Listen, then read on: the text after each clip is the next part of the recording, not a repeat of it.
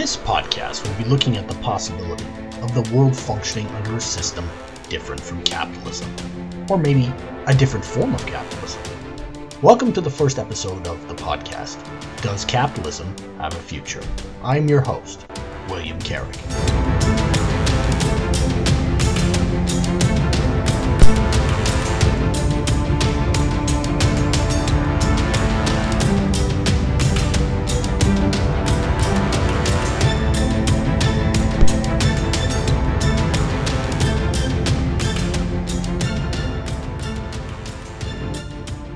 What is going to be discussed is how we got to the current state of modern globalized capitalism.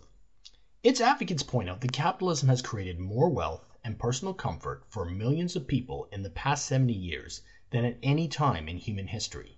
The system brings electricity, running water, food, and infrastructure to the citizens of the countries that have fully developed under this kind of economy. It is a system that works and functions consistently. If you live in the developed world, a citizen can enter a local supermarket and have the variety of 21 flavors of chips to purchase for their convenience. This convenient access to a variety of food and other necessities was not the case for the average person 200 years ago. Proponents of capitalism argue that the economic system has brought this stability. Furthermore, capitalism's advocates point out that the system allows for individual freedom and encourages democratic forms of government, as demonstrated by the types of government that are found in the English-speaking world, Western Europe, and parts of East Asia. The alternative to capitalism, socialism, has historically led to authoritarian regimes where famines were regular and human rights were abused. Furthermore, capitalism has shown itself to be a resilient system that has been able to adapt with the ages and has brought economic prosperity to all the countries that have embraced it. Simply compare the difference between the societies of North and South Korea. And finally, advocates argue that capitalism rewards meritocracy. If an individual is willing to work hard and/or possesses ability and intelligence, they can be successful in a capitalist economy. On the other hand, its critics point out that left to its own devices, capitalism will lead to monopolization, wealth inequality, and environmental destruction. Furthermore, there are numerous examples of capitalist countries with non-democratic governments, and as Professor Richard Wolff points out, the capitalist workplace itself is a kind of dictatorship. In fact, small-scale socialist enterprises, such as cooperatives, a place where workers collectively own and vote on the decisions made by the company, are more democratic than traditional capitalist business with their hierarchical structure. Since 1980, the wealth divide in the developed world has vastly increased, especially in the United States, a country that is the global symbol of capitalism. 1% of the population in the United States have 40% of the wealth. The wealth gap between America's richest and poorest families has doubled since 1989, according to Pew Research polls. Moreover, capitalism has siphoned off important resources from the public in the form of privatization of infrastructure and the pushing of tax cuts, which deplete the public coffers. And also, the system has shown itself to be unstable, as demonstrated by the current economic recession that has created mass unemployment as the result of the shutdown of the economy. But this is nothing new for many workers who historically have found themselves at the mercy of these boom and bust cycles. Capitalism also perpetuates social class hierarchies. Those who are in the top economic class have access to resources such as education and social networks that others do not. The inheritance of wealth means that the offspring of the upper class can remain wealthy even if they do not possess any talent or a hard work ethic. Would U.S. presidents like George W. Bush or Donald Trump have obtained the level of success that they have in life had they been born into poverty? Meanwhile, the working poor, who occupy a rung much lower down on the economic ladder, may be working at 3 different jobs, yet can't seem to get ahead or out of the debt hole that they find themselves in. Also, with globalization, much of the resources and labor used in capitalist production comes from countries with poor labor laws and few environmental protections. Furthermore, As corporations grow in size, they begin to swallow up smaller independent-run businesses. As competition gets crowded out, there is less choice for the customer. From the robber barons of the 19th century all the way up to the current tech corporations such as Facebook have been accused of this kind of practice. There was even a board game that warned the public about this phenomenon, Monopoly. Finally, capitalism's growth has often not taken into account the impact that growth has had on the environment, and corporations have only ever capitulated and brought environmental regulations when pressure from citizens and politicians forced them to make changes. As a result of capitalism's development in many places in the world, smog has contaminated the air in cities, water has been made undrinkable, soil degraded, and wildlife brought to extinction. Most serious of all is the warming of the planet by our addiction to fossil fuels that are required for endless capitalist growth. It is for these reasons that many people today feel that capitalism is no longer sustainable. What I would like to do here is to look at these economic systems from both the advocates' and the critics' point of view. And then I would like to pose a few questions. Is there a viable alternative to capitalism, and how would it work? Can capitalism be reformed and made more humane? Is socialism with its dark history really the answer? Or could it be implemented in a different form? Or maybe socialism's critiques could be a guide to reform capitalism. Do we really want to destroy the system that capitalism is based on? Could there be a hybrid of the two systems? I'm expecting that this inquiry will lead to many questions, but let's start the journey. Capitalism bases its ideas on private ownership of the means of production, i.e., factories that make stuff. People in a capitalist society have the right to individual property and accumulation of wealth. There is a voluntary exchange of goods between buyers and sellers, where workers sell their labor to employers based on a wage determined by the market, along with the skill sets of the worker. The distribution of goods is based on the demands of the market, and the prices of the goods is based on both demand and competition of other owners. It is the competition that prevents the prices from getting out of hand. The purest form of capitalism is free market capitalism, or laissez-faire capitalism. In this form of capitalism, the government plays a minimal role in regulating the market and is there to enforce property rights. However, governments historically have not had a hands-off approach to markets and capitalism. Due to pressure from workers and citizenry, governments over time have regulated capitalism. They have created rules that constrain capitalism from polluting the environment and exploiting labor.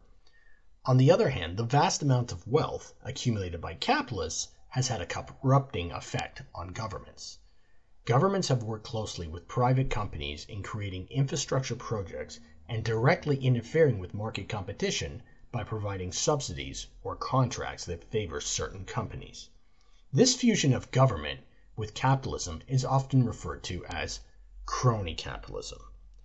During election cycles in the United States, corporations give vast amounts of wealth to the politicians that they want to win, so politicians will cater to these corporations. People may have the vote in many capitalist societies, but that vote does not seem to matter if the politicians are being bought and paid for by big money interests. But where did this all begin? Capitalism started in the 1700s in England. It evolved out of feudalism, which was a system based on the divine rights of royalty to own land in which peasants stayed on and gave away the majority of the crops they had slaved over to grow. Along with the Protestant Reformation and the increase of literacy came the rise of merchants, who were becoming wealthy as the result of buying and selling goods on a market. The ability to produce these goods were increased as the result of steam technology. Soon objects for purchase could be produced at a much greater rate in factories and sold on the market. In 1776, the Scottish philosopher Adam Smith penned the philosophy behind this new system in his book, The Wealth of Nations. Smith believed that human beings were motivated by money and self-interest. People will buy and sell goods to each other if it is in their self-interest. The market would be guided by an invisible hand in which the capitalist is motivated to produce goods that the people want. Competition from other capitalists would prevent prices from becoming too high. As capitalism expanded, more people were put to work, and peasants who once roamed the countryside began to flock to cities where massive factories were being erected. By the 1850s, capitalism was booming, especially in the cities of the United Kingdom. But this came at a cost. Horrific air pollution from coal stacks, deforestation of the countryside, kids working in factories, and workers working long hours and getting physically injured and even killed. Charles Dickens described the life of these factories and the surrounding decay in many of his novels, particularly Hard Times. Poet William Blake described them as dark satanic mills. English reformer John Ruskin pointed out that all this brutal toil done by workers in factories was done in many cases to produce trinkets and things people did not really need. All this effort was made in order to create a kind of vacuous consumerism. Capitalism has its champions and its critics. Its most famous critic is Karl Marx. Two interrelated ideologies that stem from his writings are communism and socialism. Socialism believes in the social ownership of the means of production, which in many cases means that the general public is the owner and workers' self-management of enterprises. The state plays a central role in creating a plan for how this type of market will function. Communism is the final stage of this process where there is a common ownership over the means of production and there are no longer social classes, currency, or even a state. There are many regimes that have called themselves socialist or communist. The two most famous are the Soviet Union and the People's Republic of China. The Soviet Union was created as a result of the Russian Revolution in 1917, which overthrew the Tsar, and eventually the communists seized power in November of that year. The regime lasted until 1991. The People's Republic of China was formed in 1948 after a long civil war that was interrupted by a brutal Japanese occupation, only to resume and leave Mao Zedong as the leader of the nation. The idea of communism was to empower workers and free them from the tyranny of their bosses and the exploitation they endured as a wage slave. Neither of these nations lived up to that promise, and in fact, these regimes created conditions of horrific brutality at different points in their history.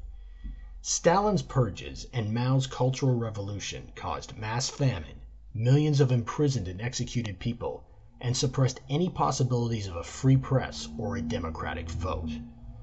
By 1956, many members of communist parties in Europe had left the party after the invasion of Hungary by the Soviet Union. It should be noted that there had been many socialists who had been opposed to these two regimes right from the beginning, including groups that had participated in the Russian Revolution. They felt that these regimes were not in line with what Karl Marx had written about in his ideas of socialism. In fact, some of those critics, like Erich Hobsbawm, described the economy of the Soviet Union as a form of state capitalism. The Soviet Union collapsed under its own contradictions, while the People's Republic of China has embraced capitalism, but not democracy. Capitalism won, and American political scientist Francis Fukuyama declared the end of history in the 1990s. There simply was no alternative to capitalism. But the fall of communism changed the game for workers in the West. Even if the Soviet Union and China had not lived up to the claims of their revolution, they always symbolized an alternative to capitalism, and socialism could be evoked to convince capitalists in the West to make concessions to workers. For example, when capitalism had collapsed in the 1930s and left significant sections of the populace unemployed in the developed world, the pressure from below on governments was led by organizations that included communists and socialists. This pressure made U.S. President Franklin Roosevelt to create Social Security and jobs programs for millions of workers. These reforms lasted from the 30s to the 1970s, a period which is seen as a boom time for capitalism. Soldiers who had fought in World War II were given free higher education. Most developed countries created a socialized form of medicine, and many workers in the developed world were members of a union. A unionized worker could raise a family, buy a house, and put their kids through college on a single income. In the United States, this was known as living the American dream. While these reforms were attacked along the way by big money interests, often under the guise of fighting communism, starting in the 70s and going full swing by the 80s and 90s, they were being eliminated. The security of many working class people was simply over. The thing is, capitalism now had one serious advantage over workers. Capitalism had spread all over the world, so now capitalists could take advantage of the desperate non-unionized workers in the developing countries and move manufacturing to those places. Manufacturing began to leave the United States and other Western capitalist democracies and would set up shop in places like Bangladesh or Mexico. Workers in the West found themselves working at various jobs in the service sector, where the pay was much lower and the hours unstable. Even more precarious was the concept of the gig economy, where employment was based on short-term contracts. This was the end of lifetime employment. The irony of all of this was that the one country that was attractive to the Western manufacturers was the People's Republic of China, a communist country that had embraced a capitalist framework. It was led by a single communist party that made illegal the formation of labor unions. It was the perfect place for a compliant yet well-educated workforce. Another irony is that these goods produced in China could be sold cheaply back to the Western countries. Businesses that used this model, like Walmart, were able to swallow up the mom-and-pop shops in the West, and those workers whose jobs had been outsourced now shopped at these big box stores because they could only afford to shop there. The anger that these workers felt began to manifest itself in different ways. Right-wing populism began to develop in the 1990s. It utilized xenophobia as the focal point for working-class rage, along with hatred for ruling, educated elites that had liberal social values. Many of these elites, who in earlier generations had been champions of the worker, had now abandoned them in the favor of globalization and free-flowing capitalism. This ideology was known as neoliberalism and had been implemented by two famous conservative politicians, President Ronald Reagan and Prime Minister Margaret Thatcher. But their liberal successors, Bill Clinton and Tony Blair, fully embraced and expanded upon this ideology. Xenophobia became an easy tool for the far right to use as a greater number of immigrants flocked to these countries both legally and illegally to do what immigrants have always done: look for an opportunity to improve their lives. When millions of Americans were shocked to find out that Donald Trump had been elected, they failed to recognize the resentment that had been brewing among the working class over the years. The other reaction that occurred was a left-wing one. Young people in the United States and other Western countries began to have an increasing interest in socialism. In 2012, the Occupy Wall Street movement began, where people in mass numbers took to the streets to protest the bailout of the banks that occurred as the result of the 2008 financial crisis. Banks in the United States had been deregulated in 1999, and many of these banks were motivating employees to sell mortgages to as many people as they could, even if those people could not afford them. The result? A house of cards that collapsed and the destruction of the economy. In the United States, Bernie Sanders, the politically independent senator from Vermont, made a run at the Democratic leadership in both 2016 and 2020. At another time, the 1930s, or another place, Scandinavia, Sanders' policies would not be seen as straying from the political center. But in a United States ravaged by neoliberalism, Sanders was seen as a socialist, a label that he embraced. The Democratic establishment made sure that Sanders did not win the nomination, but socialism was now part of the discourse in America again. The coronavirus pandemic exposed many Western capitalist economies' inability to deal with a public health crisis. Medical equipment that was not considered urgent was not produced. The countries that had most embraced neoliberalism, the United States and the United Kingdom, failed to protect their citizens by implementing sensible policies that would stop the spread of the disease or protect people from economic hardship as a result of the economy shutting down. The state had been so weakened from austerity and privatizations that resources available for public good were just not sufficient to meet the public needs. The horrific murder of George Floyd by Minneapolis police brought millions of people out onto the streets in the US and around the world to demand justice and change. For many, this also meant a change to the capitalist system that had created such wealth inequality in society. The question is, what kind of change? Is it a reform that involves policies like a higher taxation on the wealthy, or is it a complete overthrowing of the system? Is capitalism like what Winston Churchill said about democracy? It is the worst system except for all the others. In the course of this series, I will be having conversations with people who have different points of view on capitalism, and we'll be exploring if there's a possibility for change. Many people would agree that capitalism is in a crisis, but what is the solution or alternative? Could the cure be worse than the disease?